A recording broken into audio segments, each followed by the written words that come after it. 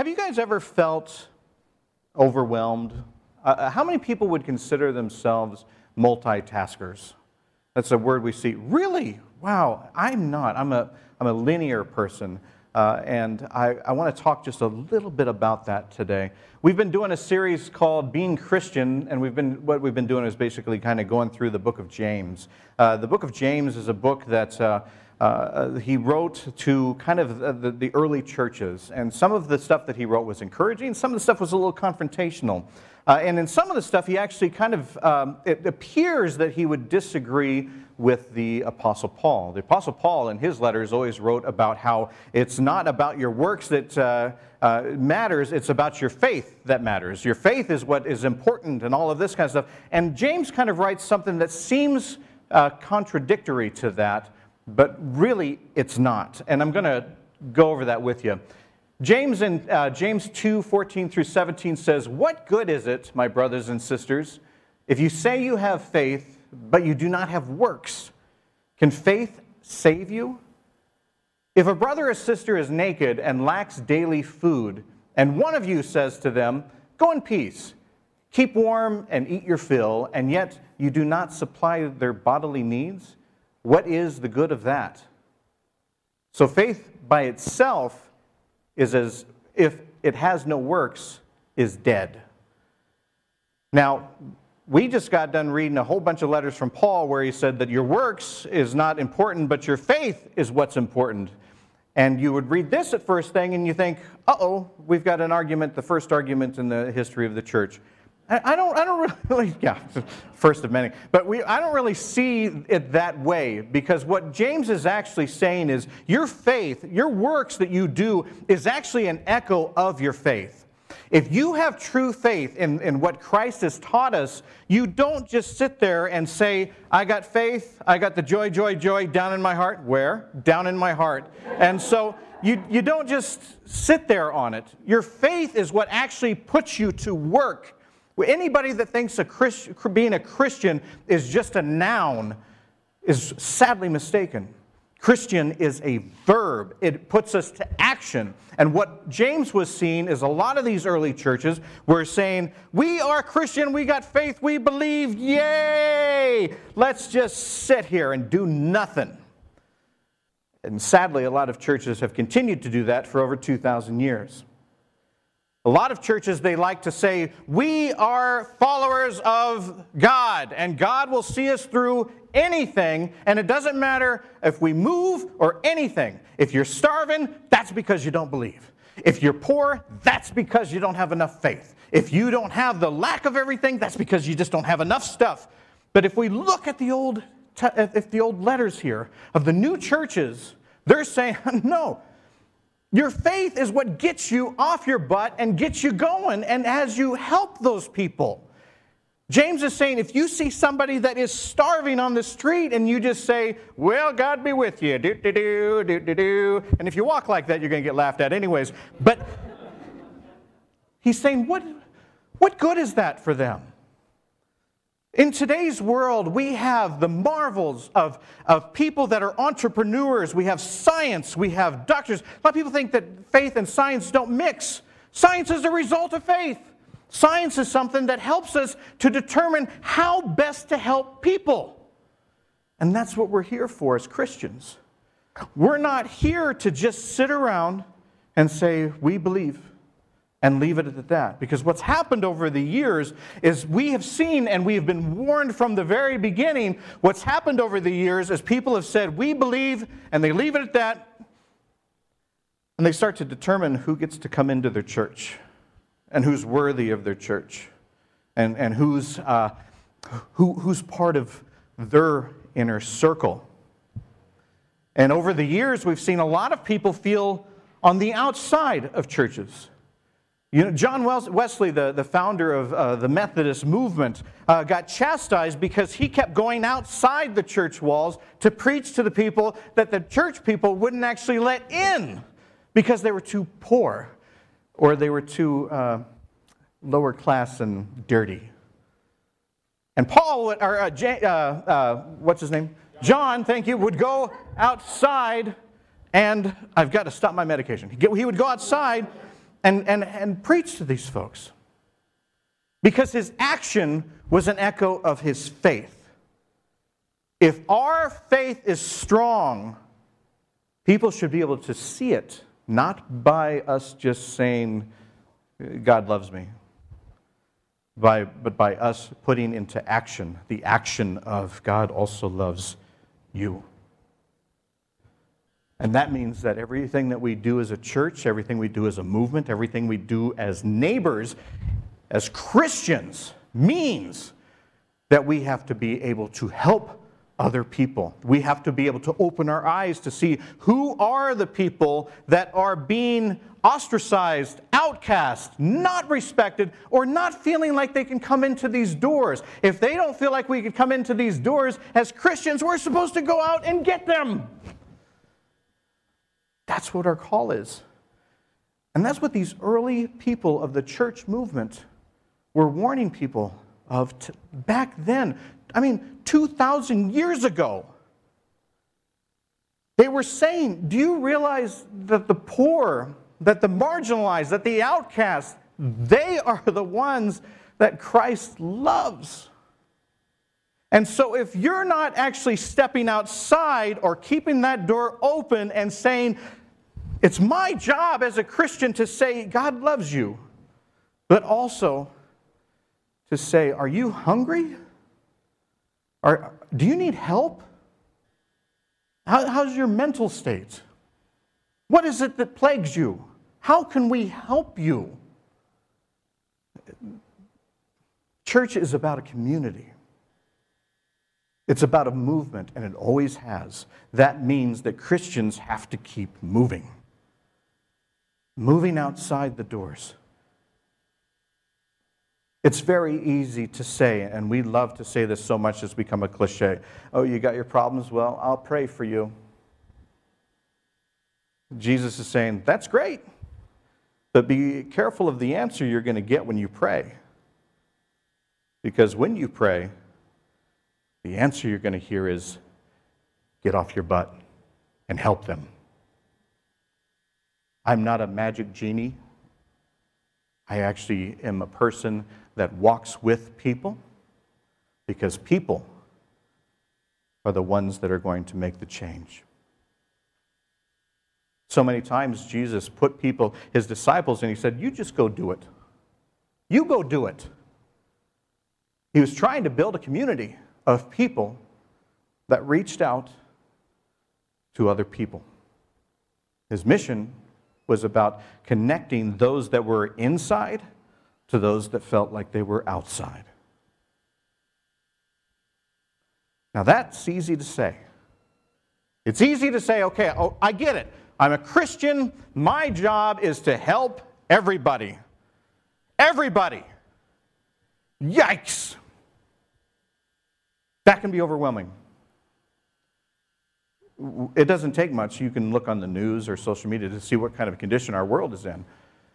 And when you look at the things where you think that people need the love of Jesus Christ, it can be quite overwhelming. It's much more vast and wide. And it can be hard to think that I gotta help everybody. I gotta help change the world. I don't know if I can do that. And oftentimes what we do is we get overwhelmed. We try to multitask that. We try to help this and help this, and we try to throw some money over here, and we try to volunteer over here, and we try to help the person and adopt that kid over there, and we do this kind of thing over there, and suddenly we just feel like we're not making anything, and what eventually, sadly, happens is we exhaust ourselves and we give up. Because we don't see that we're changing that big, big picture. I want to tell you a story about Jesus. He had just got done talking with his disciples, and they were preaching this area, and this was one of those areas where he was talking to people, and just an enormous amount of people came. Many times Jesus loved to talk to one person at a time. He was very much about that connection, but there were times when he would talk to thousands at a time. They must have had a great PA system because, or mountains that he echoed against, or, I guess. But at this time, the Bible says I love this, the Bible says there were 5,000 men. There were also women. But somebody that wrote that was a little chauvinist, to be honest. And so we always have to say 5,000 men, but there were women, there were children, there were people. People in need of hearing that they were loved, people in need of being healed and all of that kind of stuff. And Jesus was walking amongst all the people, and he was healing people. He was telling them that you matter. He was telling them that you were loved. But his disciples started to get a little bit nervous because it was starting to get dark. And they were kind of out there in the middle of nowhere. They were out in this kind of field area, this desolate place, and the villages and stuff were way over there. And so one of the disciples, it doesn't really say who, we'll say Bartholomew because he doesn't really get much play, and I feel sorry for him. But we'll say Bartholomew. They called him Bart. And he just comes up to Jesus and he says, hey, I think we need to turn the people away. No, we need to tell them that they have to go into the villages. They have to go to the marketplaces because it's getting dark and we don't have anything. We got a couple of fish and we got some loaves of bread, but that's just a handful of it. So can you, because you're kind of the spokesman person there, they're not listening to me, can you tell them to just go to the Denny's or the Hy-Vee store or whatever and just go get some food there and stuff, and we'll just meet them tomorrow or something like that? And see, that's the prayer, because that's what we do. If we feel overwhelmed, we just go, hey, God, I want you to fix this for us. And just like the answer to many of our prayers, Jesus turns to Bart and he says, you feed him. And at that time, the disciples are going, I'm not sure you heard us. We just have a little, these are just little, they're sandwich bags. That's it. It's just, and there's a lot of people out here. There's over 5,000 men and women out there. And they get nervous because they see the big picture, and it's overwhelming to them. Wouldn't it be? Try to put yourself in the position of that. You're walking around with a guy that does miracles. Boom, you can't walk. Well, boom, now you can. And look at this, I can walk on water, and boom, and all this stuff. And you want some wine? We'll take that tap water, and bam, it's wine right there. You see this, but you still don't really get the idea when you see over 5,000 people that are starting to be hungry, and you wonder, how am I supposed to do that? And this is where, and I know that a lot of people have heard this story, we see Jesus, and it's always in the movies, where he stands there, and there's a backlight on him, and his blonde hair is flowing. It must be the only blonde guy in the Middle East, but he holds this thing, the bucket up there, and he just, and then suddenly he brings it down, and through the miracle of editing, there's, people that are eating fish sticks, and they're dipping into tartar sauce, and they're making sandwiches, and they're just singing and all this stuff. The thing that we miss out that's important for me is that first, what Jesus says, he sees that the disciples are overwhelmed, and he gets it. And he says, have the people, group them into groups of about 50, and have them sit. And so they do that. They have everybody in the crowd kind of get into smaller groups. And then Jesus takes this, the loaf and the fish, and he blesses them. And he goes to each group, and he feeds each group with the little that they had.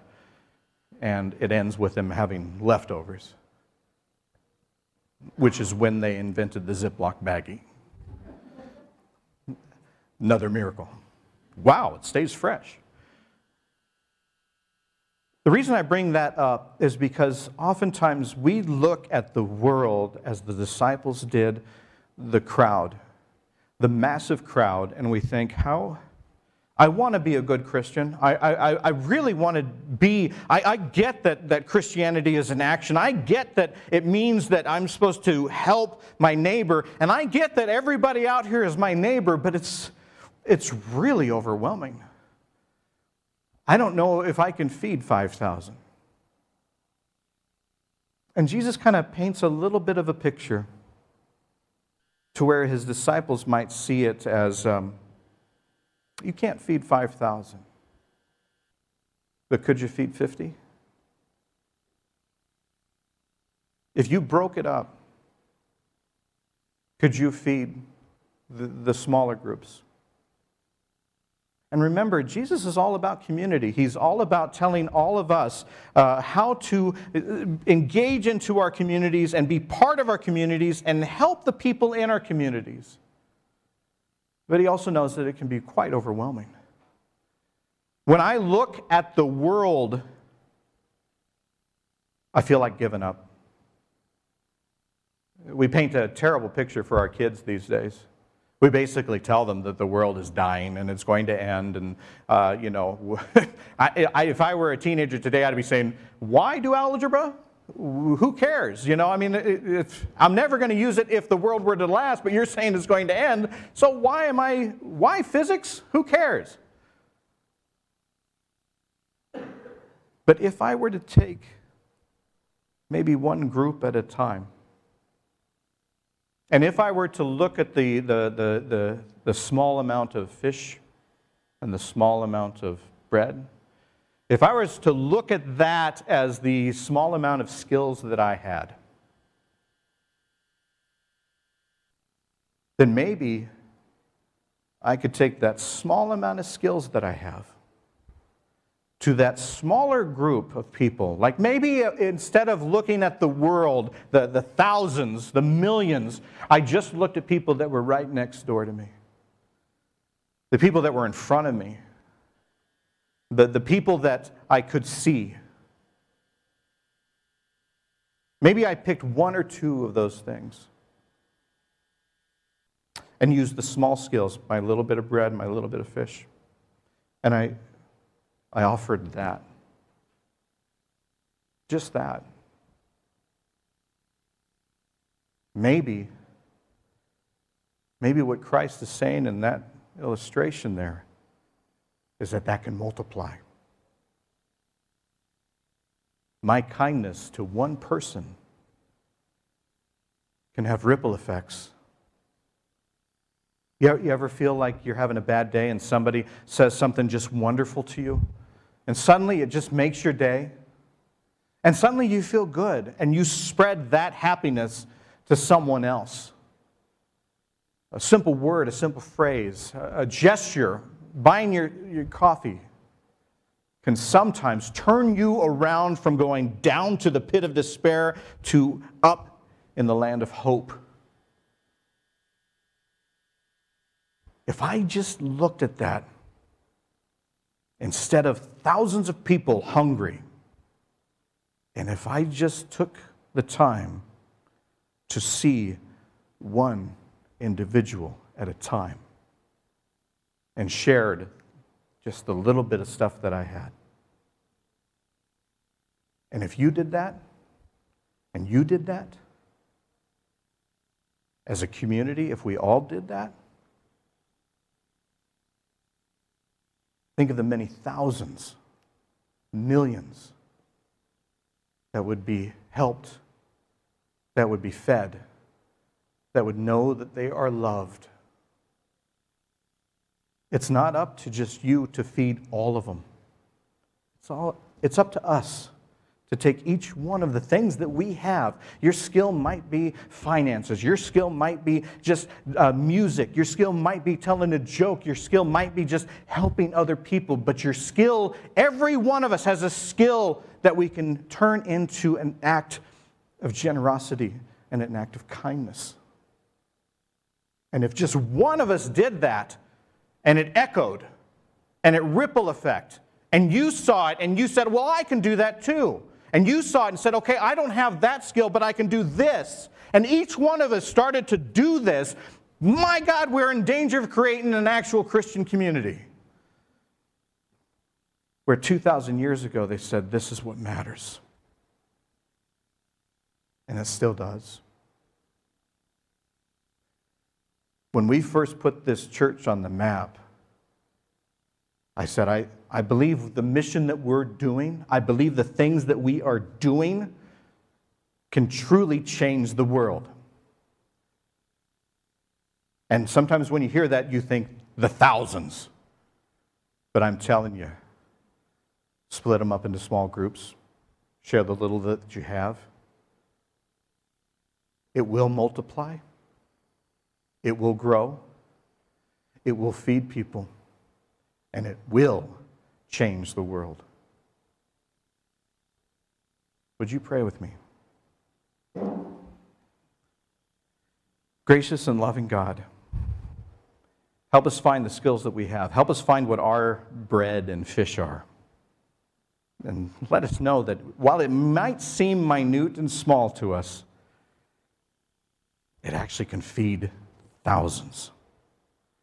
Help us see the person in front of us as a neighbor. Help us to walk out of here, and as we go to the store, as we go to our lives, as we go to our jobs, help us to have our minds and eyes open to the people that need to know that you are love. And help us learn how to use our loaves and our fishes to spread that love, to invite people in, and to feed the world. In Jesus' name, Lord, we pray. Amen. Faith is something that connects us with Christ. Faith, Paul was right. Faith is something that truly connects us with the body of Christ, with Christ. And it also, that faith is how we communicate with God, and we hear the things that we have that are useful, the tools that we have. Works is when we take the things that God tells us that we have and we use it. Every single one of you, you're so special. Every one of you, as a unique individual, has something. And God's calling you to use it. For you and for your neighbor. May we take what we have in our hearts, the little loaves, the little fishes, and may we use those to love God with all our heart, soul, mind, and strength, to love ourselves the way that God loves us, and to love our neighbor the way we would love to be loved. Go in peace. Amen.